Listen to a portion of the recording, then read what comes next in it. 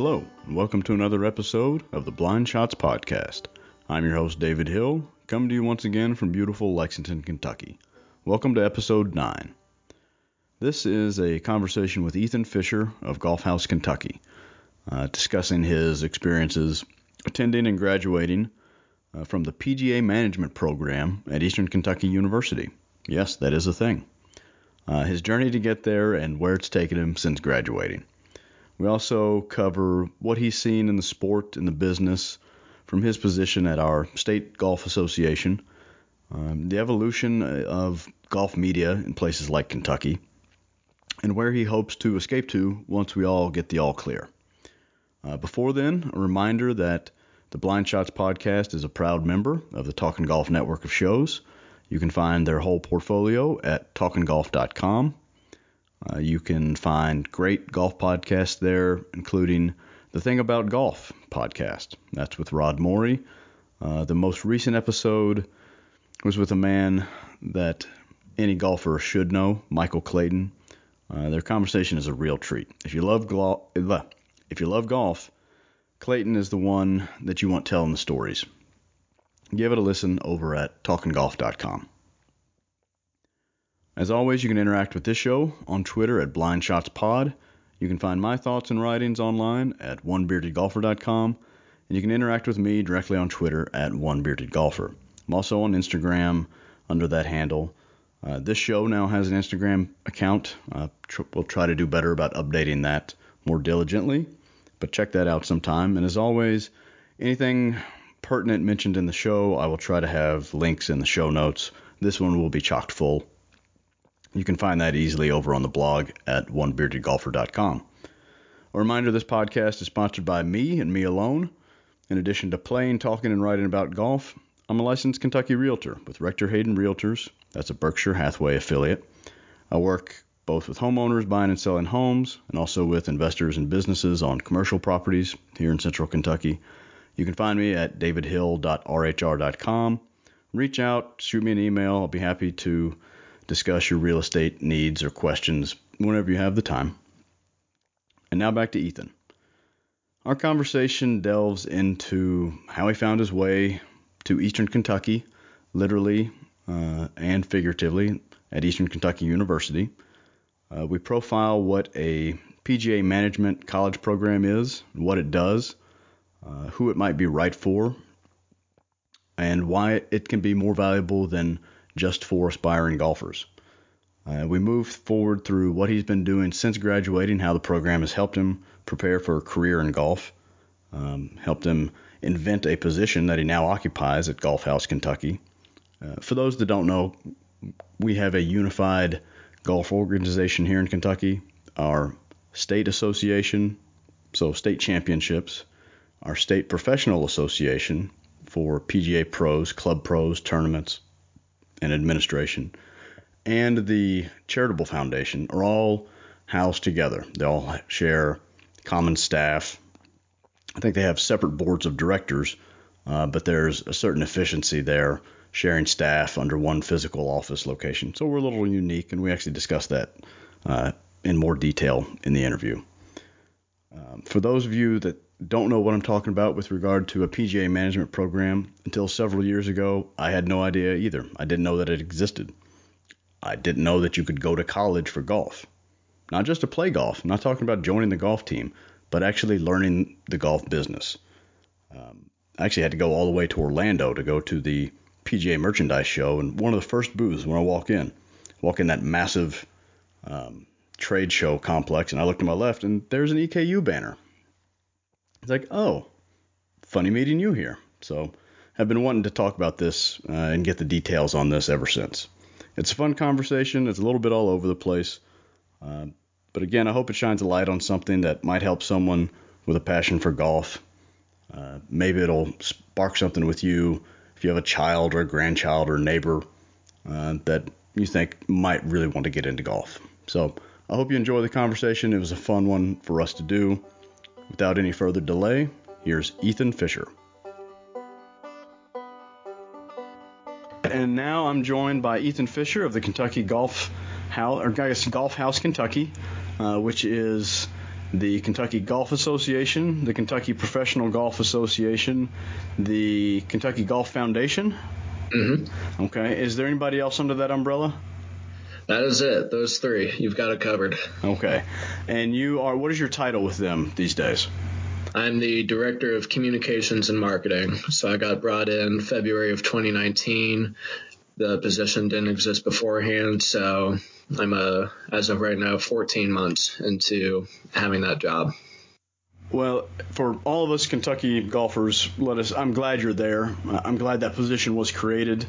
It is nice to have a social media presence and something that's quick and responsive if you need to reference anything about tournaments or just to watch what some of the championships are. Mm-hmm. That's come a long way from where it was when I started paying attention to the KGA 5 years ago. Now, you are non-native. You're a transplant. Where are you from, Ethan? That is correct. I am originally from Denver, Colorado.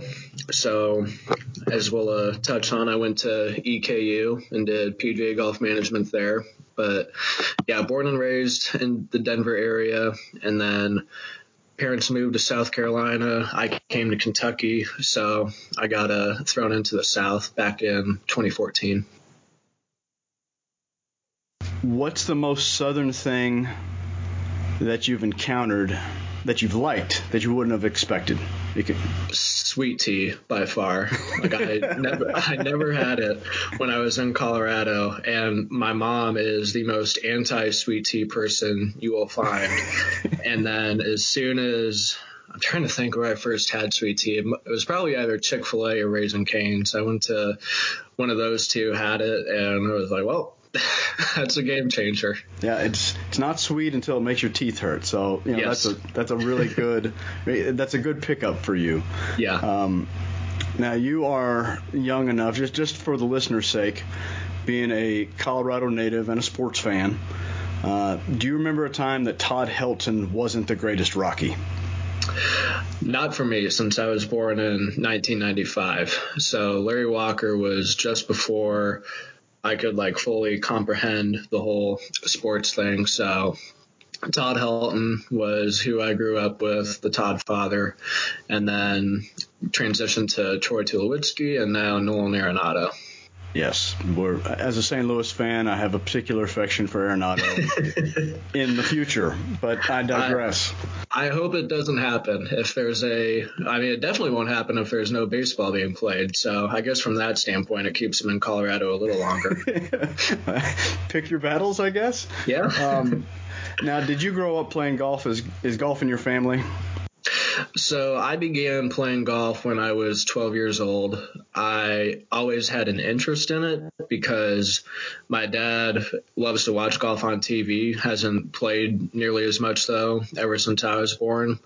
So I would see it on TV, not truly get into it, but then, like I said, when I was 12, which was in 2008, I began playing golf because at this point I had lost interest in soccer and tennis, which were my two main sports growing up. So I started playing golf. I started watching golf a lot more carefully, and I got hooked. So ever since June of 2008, it's just been my number one thing, and fortunate enough now to call it a career as well as a hobby. So yeah, it's been real good to me. Nice. Kentucky is a diverse state. We stretch all the way from central Appalachia all the way over to the Mississippi River, where things are as flat as a desk. Mm-hmm. Just for people that haven't been to that part of the country, describe your more typical golf sort of geography or experience in Colorado that might be different than what we'd find here. I think it's more similar than what people might realize, whereas in Kentucky, the farther east you go, the more mountainous terrain you encounter, and the farther west you go, it's more flat.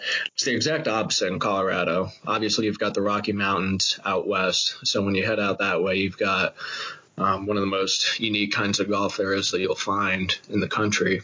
And then when you go to eastern Colorado, it's as flat as a pancake, basically just an extension of Kansas.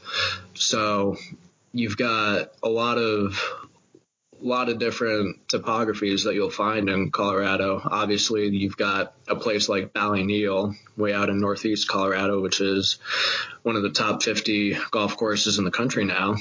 But I mean, when you think of Colorado golf, that's not the area you think of at all. You think of stuff in the mountains. Right. And that's, I wouldn't have suspected before I started following kind of golf course architecture and looking at courses, I wouldn't have, I guess, expected or realized that exactly what you're saying. Colorado really has a diversity from, the plains and kind of the sandhill. I mean, up there in Ballyneal, you're almost in a sandhills region like Nebraska, all the way up into, the architects that you don't hear their names around here as much. Derek Duncan over at Feed the Ball had a great interview with a guy, and I can't remember who it was, but said every little region, every little pocket of the country, for the last 50 years has had their own kind of knockoff of Robert Trent Jones Sr. and their own kind of knockoff of Pete Dye. Mm-hmm. And, you can kind of look around at the courses here in central Kentucky, and it's dominated by 2 or 3 local guys that have built most of the courses, and you can find they're all pretty similar. Every once in a while you'll get something fancy. We've got a few gems that are hidden, but, yeah, that Colorado isn't all mountains was a nice wake-up call the first time I went out there. Yeah, it's very interesting. There are places in Denver where you can go that are flat as a pancake, like I alluded to earlier, but then you go half an hour and it's up and down, sideways, you name it. You've got everything going on. So if you go to the Denver area, any type of golf you're looking to find, you'll probably be able to find it. Okay, interesting. Now you mentioned that you went to EKU. You are a proud alum of their PGA Golf Management Program. Is that specifically what brought you east to Kentucky? Yeah. So to go back when I was in high school, I was trying to figure out what I was going to major in, like every high schooler. And for a while, I thought that I would go into journalism because I wanted to be in sports writing, get into that line of work. And then I don't remember how I found it, but I was looking through the internet one day and I found out that this PGA golf management thing existed. And I looked into it, and there are, well, at the time there were about 20, 21 schools that had it. Now it's 18. But I went through that list of 20-some schools and picked out the pros and cons of what I was looking for in my college experience. So it got narrowed down to Eastern Kentucky, Clemson, and the University of Idaho. So my parents live in South Carolina now, like I touched on, and if it wasn't for the fact that I would be an out-of-state student technically my first year or so there's a good chance I would have gone to Clemson, but it's so much money to go there out of state that it just didn't add up. And it was a little big for my liking anyway, so I didn't even visit Clemson. I realized it probably wasn't going to do. And then with Idaho, had my parents and I stayed in Colorado, then there's pretty good chance I would have gone there because I liked what they had. It's a beautiful campus. Now, granted, there's nothing else within miles of University of Idaho's campus, but it was nice. Their program was good, so it was definitely on the list. But EKU was the last school that I visited, and I was out in Richmond October of 2013, and I really came to love the PGM program right from the get-go. The staff treated me very kindly. I was quite taken back by it. The campus itself was really nice, and it was the first time I'd ever been in Kentucky when my dad and I got off the flight, so I had no clue what to expect. And obviously, since I went straight from Colorado to Kentucky and South Carolina, there's a bit of culture shock that goes on. But sure.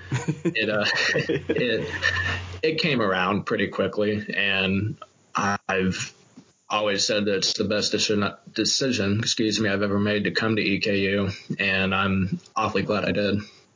Now, you mentioned that you came for the program specifically. That's the program actually is a part, or I guess a subset of a marketing degree. That's a far cry from sort of a journalism focus or a creative writing focus. Was that something you could, within the program, you still kind of had room and time for electives to use, or is that something that you kind of put on the back burner once you went down this avenue?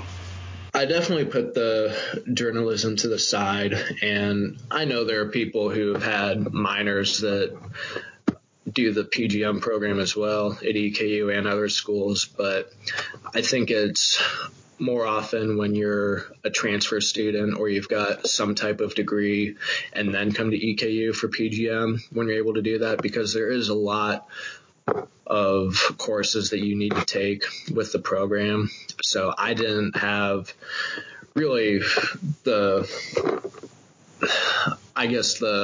freedom mentally to go into a minor, just because it wasn't, I'm trying to figure out how to put it. It wasn't the amount of work that I personally was willing to put in. Now there are others who could definitely do it, but it just wasn't quite what I was looking for. And at that point, I was pretty sold on the route I was taking, and it worked out. You get a marketing degree, a bachelor's to be exact, and the official wording is a concentration in PGA golf management. So you get your business degree, and I remember my dad telling me that was a big deal when it came to looking at EKU, because you get a business degree. If the golf thing doesn't work out, then you've got a lot of opportunities to fall back on by having that in your back pocket. So knowing that, I kind of trusted that guidance, and it worked out. And then as far as the whole journalism thing goes, since I ended up getting into a job that requires a lot of writing, I'm kind of meeting that aspiration too with this position that I'm in. Well, and that's, you're getting not even an apprenticeship. You're doing the job of communications and writing, which is got to be nice. Now, I want to back up a little bit. Where you came to EKU, it's a concentration in golf management. Were you a part of the golf team, or was that a prereq for getting into the PGM at EKU? No, at EKU, there's a pretty strict guidance right from the get-go that if you're a male, you can only do one or the other. You can't do the golf team and the golf management program. There have been a couple of girls who have done both, but just in the conversations I've had with them, I knew that it was a lot they had on their plate. And, I can definitely see why they try to make it so clear from the get-go that it's almost impossible to do both, just because of the amount of things you have to do. Is that part of the out of the class, the internships and those sorts of things that make it difficult, or just the time commitments with playing and school? It's the time commitment. So with the golf management program, you've got things that you have to do outside of the classroom to satisfy their requirements. And obviously the golf team does as well, along with playing, traveling for tournaments, et cetera, et cetera. So it's not something that I would recommend anyone ever do. I highly doubt that they'll ever let anyone play both on the men's golf team and do the program. And if they did, I bet it would be a very difficult process. Gotcha. Just the Cliff's Notes version, what is the PGM component to the degree? Like, what makes it unique to golf management?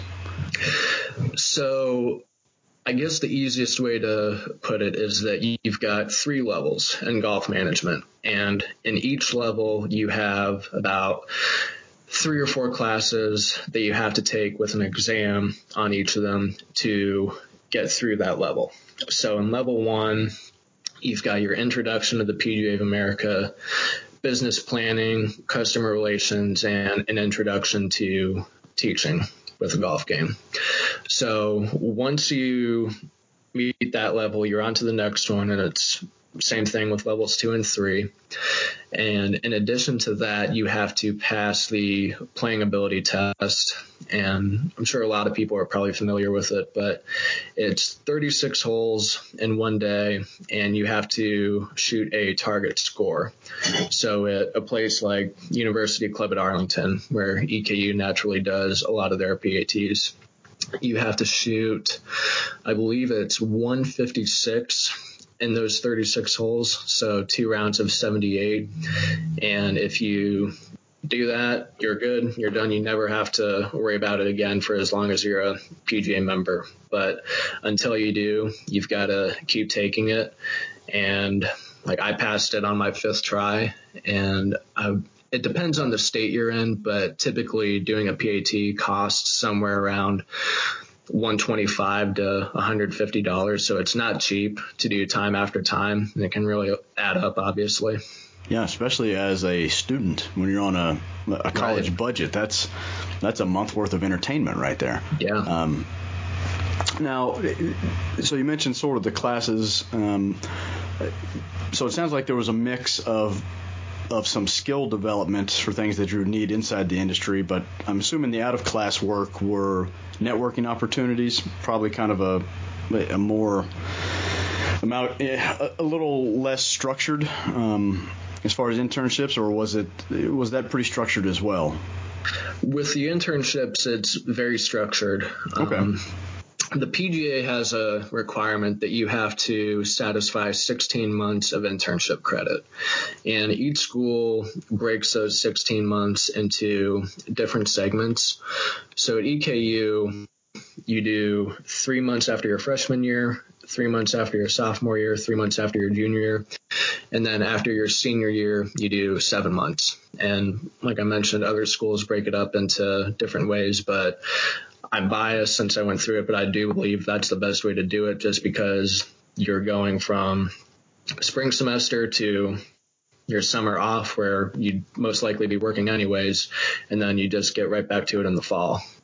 And with the internships, they've changed what you can do to a certain extent. I'm not exactly sure what you're allowed to do in certain internships now. But for me personally, I did my first internship at a golf course in Colorado. I went back there for a summer.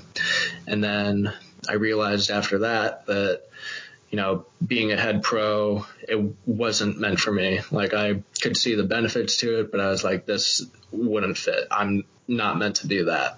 So since I'm a big golf fan, I decided, I'm trying to get into tournament operations. So I went to the Southern Ohio PGA section for my second internship, and I did a lot of junior golf tournaments along with some professional events in between Cincinnati and Columbus.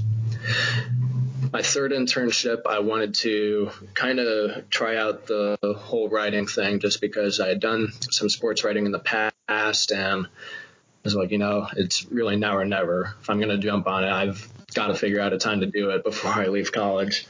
So I worked with PGA Magazine that summer. And then my final internship, it was almost a cross of sorts between the second and third internships. I went to Houston and worked with the Southern Texas section as their media intern. So I was going to a lot of the tournaments that they do, and I was doing the social media, the press releases, anything communication related for those tournaments. And then that segued into what I do now with Golf House. I'm curious what the size of the program is at EKU, and I'm thinking, you just named several different entities that had a diversity of jobs and skill sets needed. I'm just thinking of how many students and interns are available versus how many positions at associations and courses and things across the country. Can you give folks an idea of kind of what that ratio is?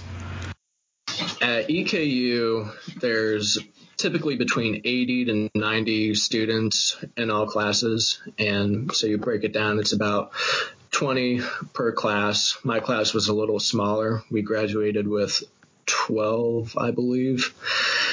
And, when you think about it, you've got thousands of golf courses out there. You've got 18 pro golf management programs. I mean, there's a higher amount of golf courses than there are interns, and I'm in the minority of people who were looking into internships outside of golf courses. So, generally I was able to find those pretty easily, and then the candidate pool was a lot smaller for those jobs.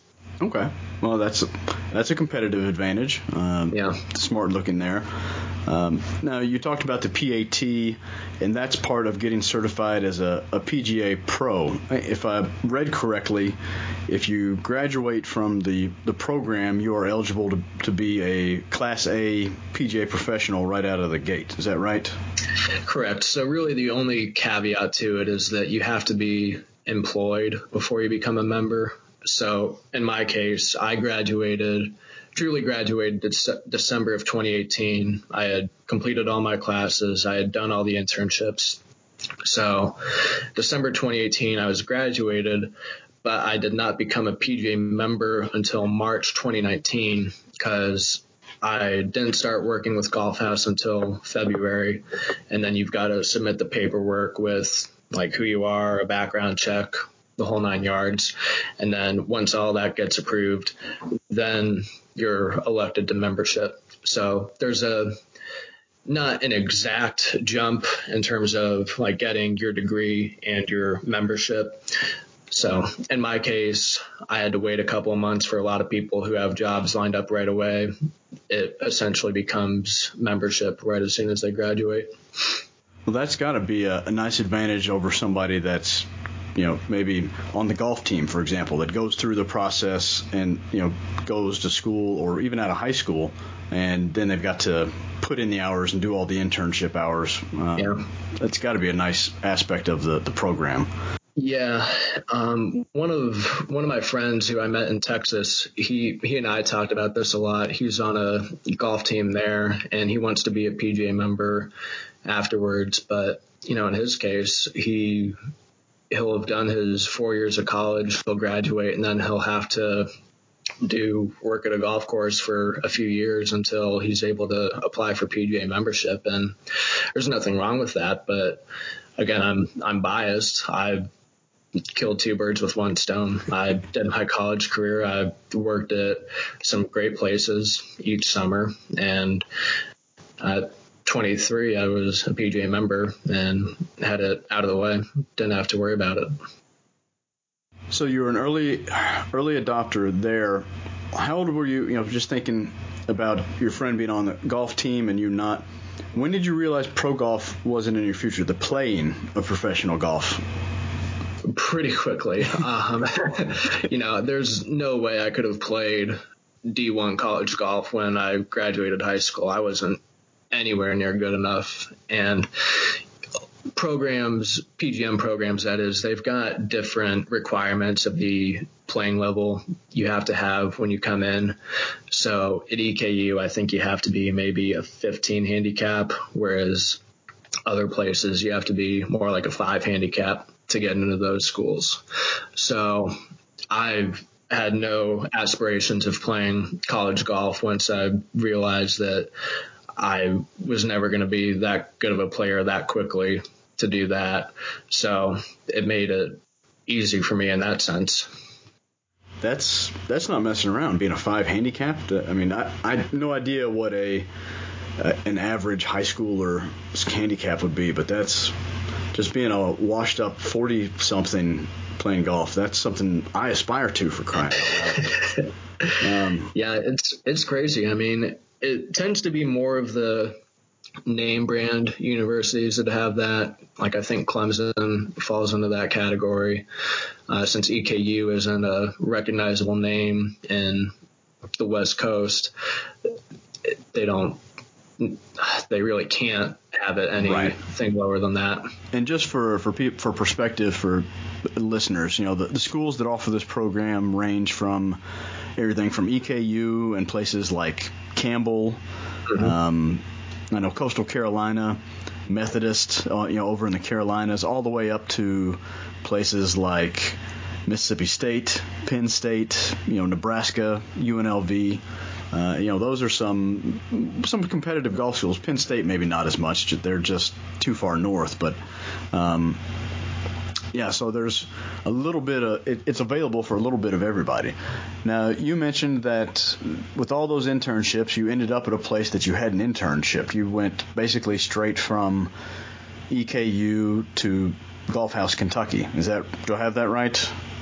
Yeah, the internship in Texas in between, but yeah. Okay.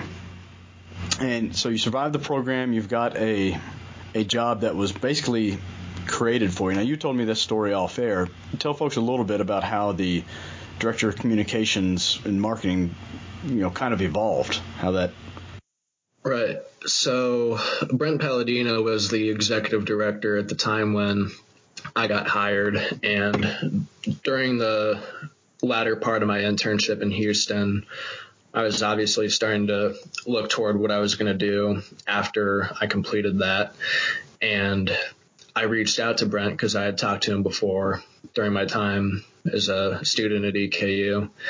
And I was actually reaching out to see if he knew of any PGA Tour tournaments that were hiring for any positions. And he told me that he did know of a couple, but he was like, this is a well-timed email. I'm actually beginning the early stages of creating a position of communication / marketing here at Golf House.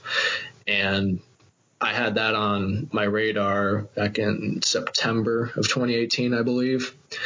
And for the next few months, I was just kind of waiting to see how that progressed. And once it officially got approved that they were going to have it, I think it was December at that point, right as I was leaving Houston. And I was applying for different jobs, and I actually did get one job offer at a golf tech in Colorado that would have been more instruction based. But I told them that there was just no way I could take it because I knew this opportunity was coming open and it felt like it was tailor-made for me. And I gambled. I declined a job that I could have had for a job that I might not get.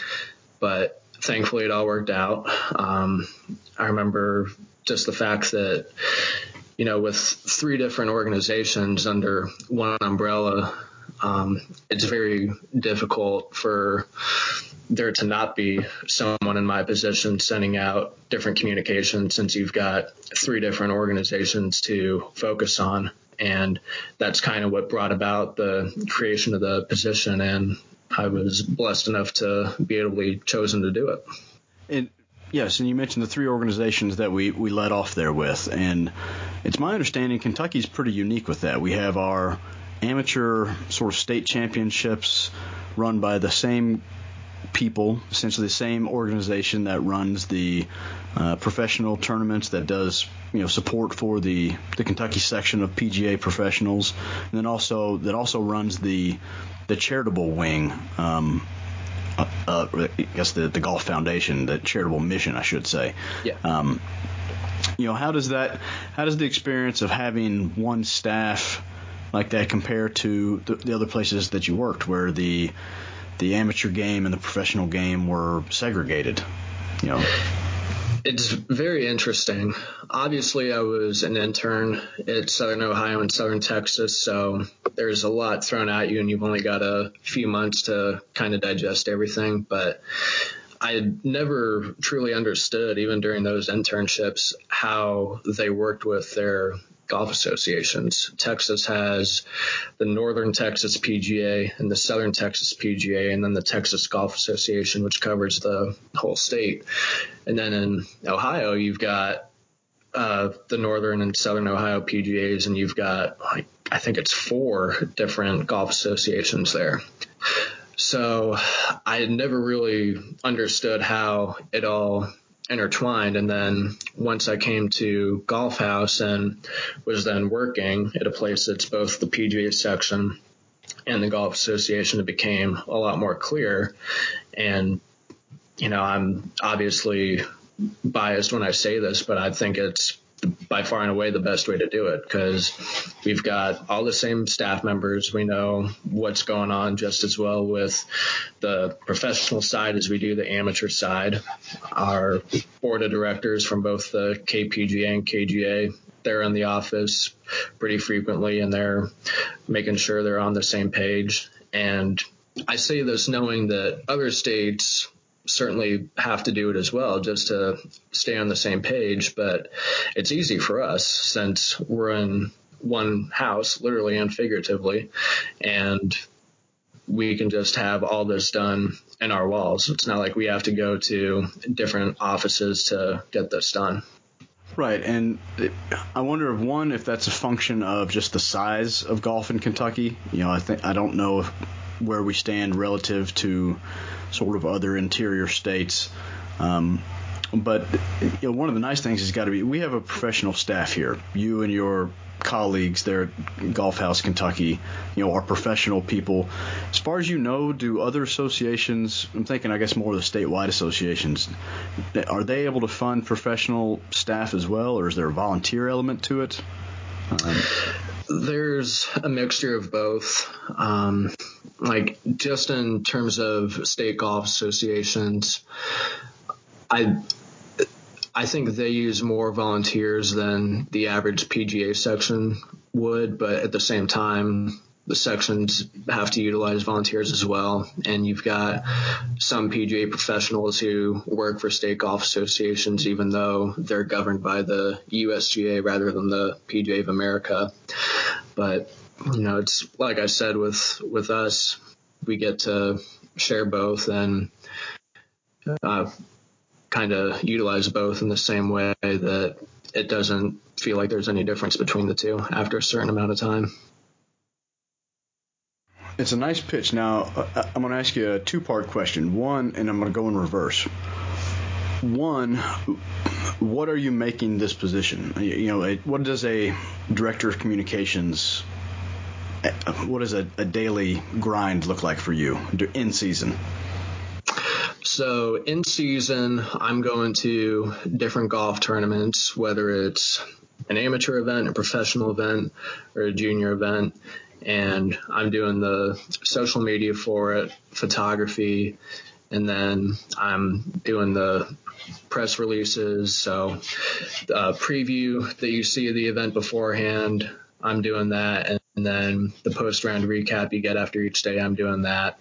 So before I came on board, there wasn't anyone doing this exact stuff. There would be people who would do kind of a combination of these things. But now that it's solely my job, I look at it as, okay, if someone in Paducah is interested in this tournament in Ashland, I want to make sure that they have all the things they need to feel like they're actually there at the event. Because if they know somebody there, then, they're obviously going to have an interest in what's going on. So I feel it's my job to keep them informed with what's going on. And then, no offense to a game I love and a state I've lived in my whole life, but the Paducah Sun isn't sending somebody to cover that tournament in Ashland. That's 6 hours for crying out loud. Right. So yeah, that's essentially how I look at it from an in-season tournament perspective. Now, I just thought of this, so I haven't prepped you for it, but, that feels a lot like what we see or what you hear chatter about going on at the highest levels, how the PGA Tour increases its share of marketing in-house as opposed to relying on independent media, newspapers. How many newspapers in the country even have a golf that will send their sports writers for that? Is that something you saw coming? Is that something you've just seen coming since you've gotten into the golf business, or is that something that's overblown on social media by the dinosaurs that may not have the access that they used to? I can't speak on the PGA Tour level since I've never worked anything to like that element, but at least for us, like we only get people from regional journals, newspapers, networks, whatever, if it's a big event like the amateur or the open. For everything else, there's nobody coming out for that, but that doesn't make it any less important for the people playing. So, when I write something up, for instance, I'll send it to a media database that we've got on file, and it doesn't matter to me if they end up incorporating or not, but it does give them the information of what happened. And if there's something that catches their eye, like to our point earlier, if it's an Ashland tournament and someone from Paducah wins, hopefully someone from the Paducah Sun would notice and be like, oh, there we go, and reach out to me. So I guess from that aspect, it does help our image in that it provides a little bit more ideas to what's going on, no matter what part of the state you're in. Well, as a golfer and as now a parent of two potential golfers, that means a lot. Just knowing that someone is out there trying to keep people informed. I mean, I know from personal experience, baseball was the last sport I had to give up. And, I remember my dad and I would look through the box scores and see, friends at other schools or other, areas. I moved from Bowling Green to the Louisville area about junior high age, so I'd want to be able to look back and see, who was on the baseball team or who was on the golf team. Golf wasn't really high on the list. I remember seeing professional golf box scores, but it's nice to know that somebody locally, these events that do mean a lot to the players that play in them.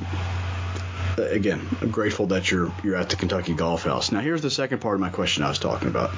Seeing where you've landed and creating a job that, you've been able to make your own, truly. If a parent sent you a kid that was potentially interested in the PGM program and specifically the one at EKU, what's the short sales pitch to let them know this is something they should do? The first thing is the fact that you get to learn everything there is to know about the golf industry. So we talked about it earlier, how you get that business degree, but you're learning everything from the fundamentals of the golf swing to how to run a golf tournament. And then that introduction course that I spoke of earlier, and that one you're learning about the beginnings of the PGA Championship, the Ryder Cup. So you truly get to learn everything about your favorite sport. The next thing I would say is the fact that you meet just a ton of great people. Like, for me personally, I've met so many friends through the program, whether that was at EKU or on my internships. But, I remember talking to one of my buddies, my coworker, Ray Molman, actually, one summer. And I was like, it feels as if I've already got a lot more friends in college than I ever did in high school. And it's only been like a year or two here. And he was like, yeah, I guess you're right. And part of that's just because when you come into the golf management program, that golf common ground is there from the beginning. You are interacting with people who love the same sport you do, and it's easy to make friends. So when you just factor that in, and the fact that the golf industry is like such a small world, it seems like everybody knows somebody all across the world, then you've got just a huge web of connections that can extend well beyond Kentucky, even the United States. I'm trying to think if there was anything else I would add, but that's a pretty good sales pitch. Yeah, those are certainly the two that come to mind. Now, you being a golf professional, somebody that works in the industry, I know for a fact that means you don't get to play a lot of golf. That has been made clear to me in my experience with golf pros all around. How many times, before all of the craziness began and things started closing, how many times had you played golf this year? We had a nice warm winter.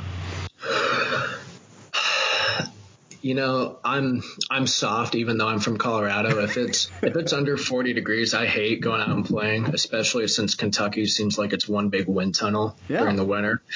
So and soggy too. Yeah, I really do shut it down in the winter. But during the average summer, I try to play at least 36 holes a week, whether that's That's way above average.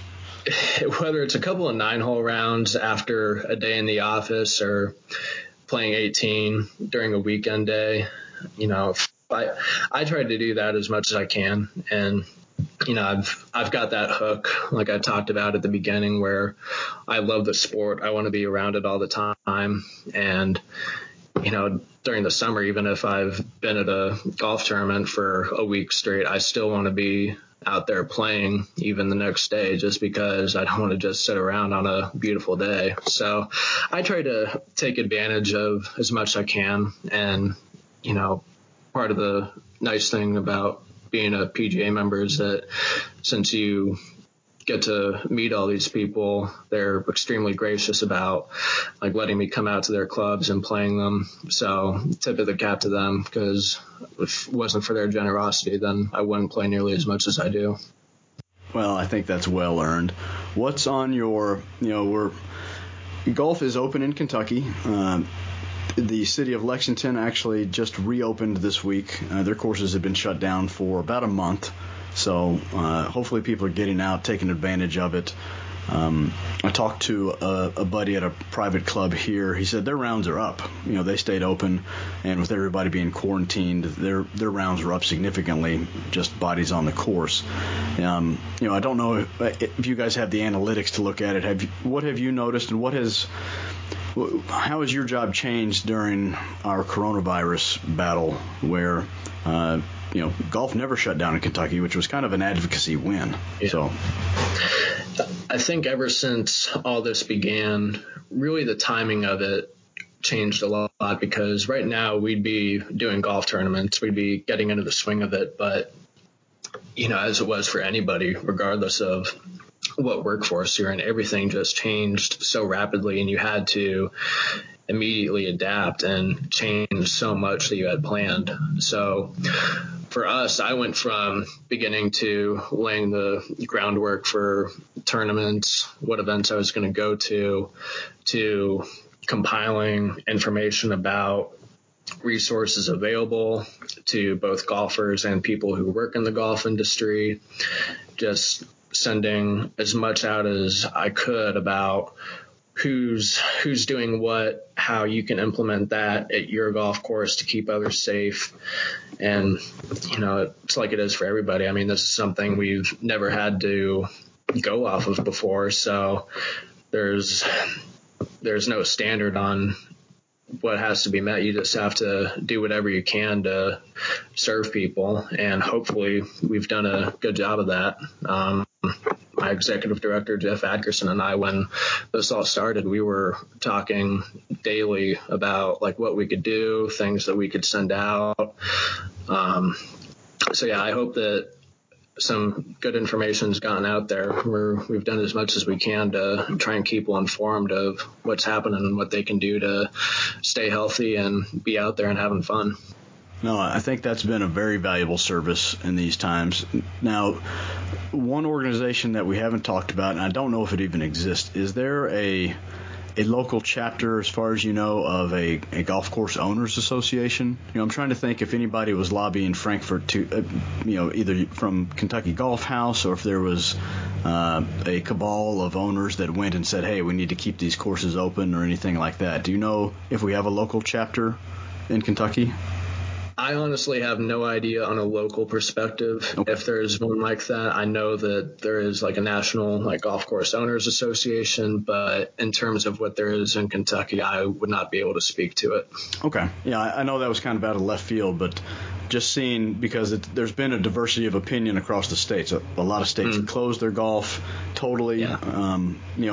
As I mentioned, we locally here, Lexington shut down its city courses, but it stayed silent as to privately owned clubs. So, right. The weather's been nice. I'm glad people are out. Looks like the few that I can drive around and see, people have been fairly safe, which is nice. Yeah. When the travel restrictions get lighter, I did a podcast on this a while back, of daydreams and how do we keep the golf dream alive. And other than playing my local courses, I'll play Kearney and Pickett Home probably 25 times each this year, just because I love them. But if I got vaccinated tomorrow and could square it with the wife, I'd kiss the kids, hug the wife, hop in the car, drive to Southern Pines. I'd play Mid Pines and Tobacco Road and some of those courses over and over again until I collapsed, come home. And you can't say Kentucky, you can't name a Kentucky course because we'll treat all your constituents equal. So they're off the picture. You get the all clear, where you going? Well, assuming that we get out of the pandemic at some point this year, one of my friends is going to be working at Bandon Dunes. So I'm hoping that I'll be able to go up there and have a little golf trip with him for a few days. And then on the local and more regional level, at least with some aspect of being realistic, I've mentioned this to you before, that Sweetens Cove is very, very intriguing to me. And it's been on my to-do list for a couple of years now to go down to Chattanooga and check it out. Hopefully one of these days I'll have the opportunity because it looks amazing. I'm with you. That's Sweetens Cove is on my long overdue list, considering how relatively close it is for us. People. I played 9 holes last year with a guy headed back to Ann Arbor, and he had just done a day at Sweetens Cove. Just up and drove down there, played all day, spent the night, and then was heading home. So people make a pilgrimage out of it, and we're so close. We could almost do a day trip down there if we wanted. Yeah. So that was on my 2020 to-do list. I've got 2 friends that we would have played last week on their kind of spring break getaway that they just canceled for obvious reasons. But yeah, their rain check, they expect to cash in. It's like, okay, we're trading 3 rounds in Central Kentucky we're going to go down to Sweetens Cove. Like, okay, that was a hard sell. And those are, you mentioned Bandon too. Those are 2 courses that have such a strong social media presence. You can't be a part of quote unquote golf Twitter and not have seen some of those beautiful pictures of Sweetens Cove, of that coastline in Oregon, and even the interior stuff, Bandon Trails. That's just beautiful golf scenery. Yeah, that's good on you. Must be nice to be young. That's you've got that in your favor. You can probably play 54 holes if you had to and walk upright the next day. Not all of us have that luxury. Oh boy, I don't know now. Back when I was in high school, maybe, but I already feel old at 24. I can't imagine what it's going to be like when I get up to your age. Oh, okay. Well, that's fair. That's fair. I'll get Arenado, and you can crack old jokes. That's fine. That's a fair trade. Yeah, I like it. Ethan, folks have no idea. You've given me way too much of your time, and I'm very grateful for it. Anything else you'd like to say? You can freestyle here. Any comments for the golfing universe and my family members? That's who listens to this. I guess first of all, shout out to you for doing what you do for Kentucky golf. I know you're reluctant to admit it, but stop. you do a lot, and I certainly notice it and appreciate it. I think we all do. You spread some good word about a lot of the good things going on with the sport in the state. Well, I'll stop you there and tell you who really gets the credit for that. That's Mo Dimling. And now I can't remember Ron's name. You might know who I'm talking about. They started a website 15 years ago, Golf Links Kentucky. It was the original 2 retired guys going around the state, and they would post reviews. Oh, and they had a forum, so they kind of aged out and stopped traveling, but they left a forum. There was an old school message board, and some new guys kind of came in, and it was a really avid golf community in Kentucky. We did. This is when new courses were still opening, and so you'd get condition reports, and you get the first guy that would go play that, and it really was a great inclusive community. We would get together. There's a man out of Cincinnati that would Jason Thurman, and he would kind of get us together. He kind of brought a golf club atlas aspect to it, of talking about the architecture and highlighting courses. And then, in the Great Recession, that kind of died away, and my scrapbook that became a blog kind of, I guess, is filling that space now. But I appreciate your kind words. That's very nice of you, and I'm proud to hold the banner for my home state in these golf courses I love. But there was somebody before me. I'm not original. I'm just doing it now. You do a good job, even if you're not the first. You do a good job. But just as own personal and operational plugs, if you're an amateur in Kentucky, I highly encourage you to check out the AM series. We do a lot of good stuff, and you're an avid player in it, which we appreciate. If you know a junior golfer, get them in the Kentucky PGA Junior Tour. We've got tournaments all across the state almost every day in the summer. And then, for myself, I've written a lot of articles on there about certain aspects of the golf industry in Kentucky and then people in the state. So if you've got some time to kill while you're in quarantine, head to kygolf.org and check it out. Hopefully there's some stuff in there that you'll learn. Hear, hear. Those profiles, getting to know the personalities in golf that you might not otherwise know, that's nice. That really is. So, Ethan, thank you again for giving me the time. Good luck. We're in new territory, I think, organizationally for everybody. So, yeah, stay safe, stay sane, and thank you once again. Thanks, David. It's been a pleasure.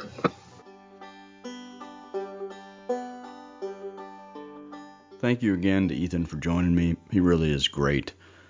He has totally revolutionized the way that the Kentucky golf organizations interact with the public. Social media is now a sweet spot for, I guess, gathering and gleaning information about what's happening in Kentucky golf at every level, from the professional ranks down to their junior tour.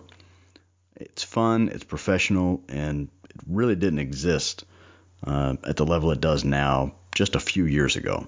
So I hope Ethan stays at Golf House forever, but I fear with his talents he might outgrow us before too long. That's a price of success that'll be well earned should bigger and better ever come along for him. I'll be rooting for him wherever he ends up. The PGA Management Program at Eastern Kentucky University, it's the only program available here locally in Kentucky.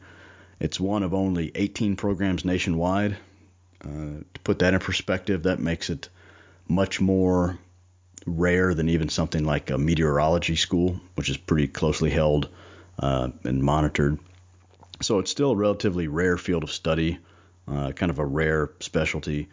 But as you heard Ethan say, it is essentially a marketing degree with a golf focus, with a focus on networking and entree into that world, should one so choose.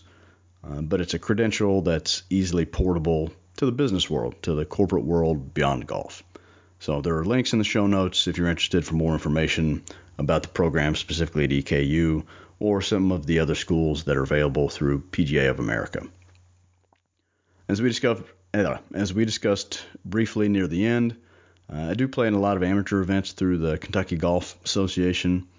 We have a local Golf Channel tour and a Golf Week affiliated tour here, but the KGA events are generally at pretty interesting venues. They're well run, and they're pretty well attended by a diverse group. And I've made several friends through just playing in those tournaments, seeing the same faces month after month. I'm certainly a better golfer for having played in those events. I mean, there are some real players out there from all walks of life, and the formal competition formats, playing actual golf, playing the ball down, counting every stroke, that cures a vanity handicap faster than instantly. Trust me, I've got some experience there. Whenever golf returns to something approaching normal, I'm going to look forward to getting back out into those AM Series events. I would encourage you to do the same if you're here in Kentucky. For those of you outside the Bluegrass, I'd be interested to know what your sort of state and local associations have beyond just the club level. If you have similar tournaments available to you and what your experiences have been there. You can reach out to me on Twitter at BlindShotsPod. I'd love to hear about those tournament experiences.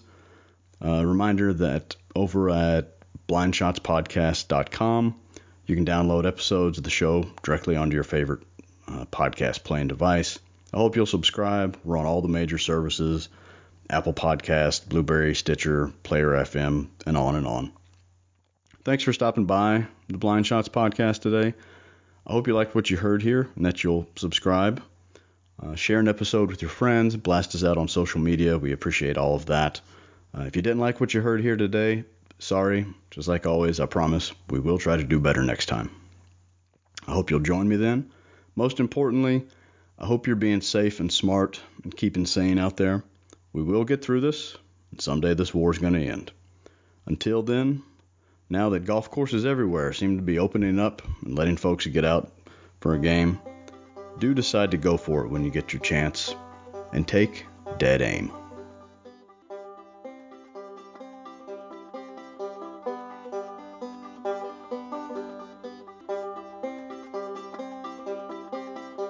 That's so rare you're not from here. We never do that. I know.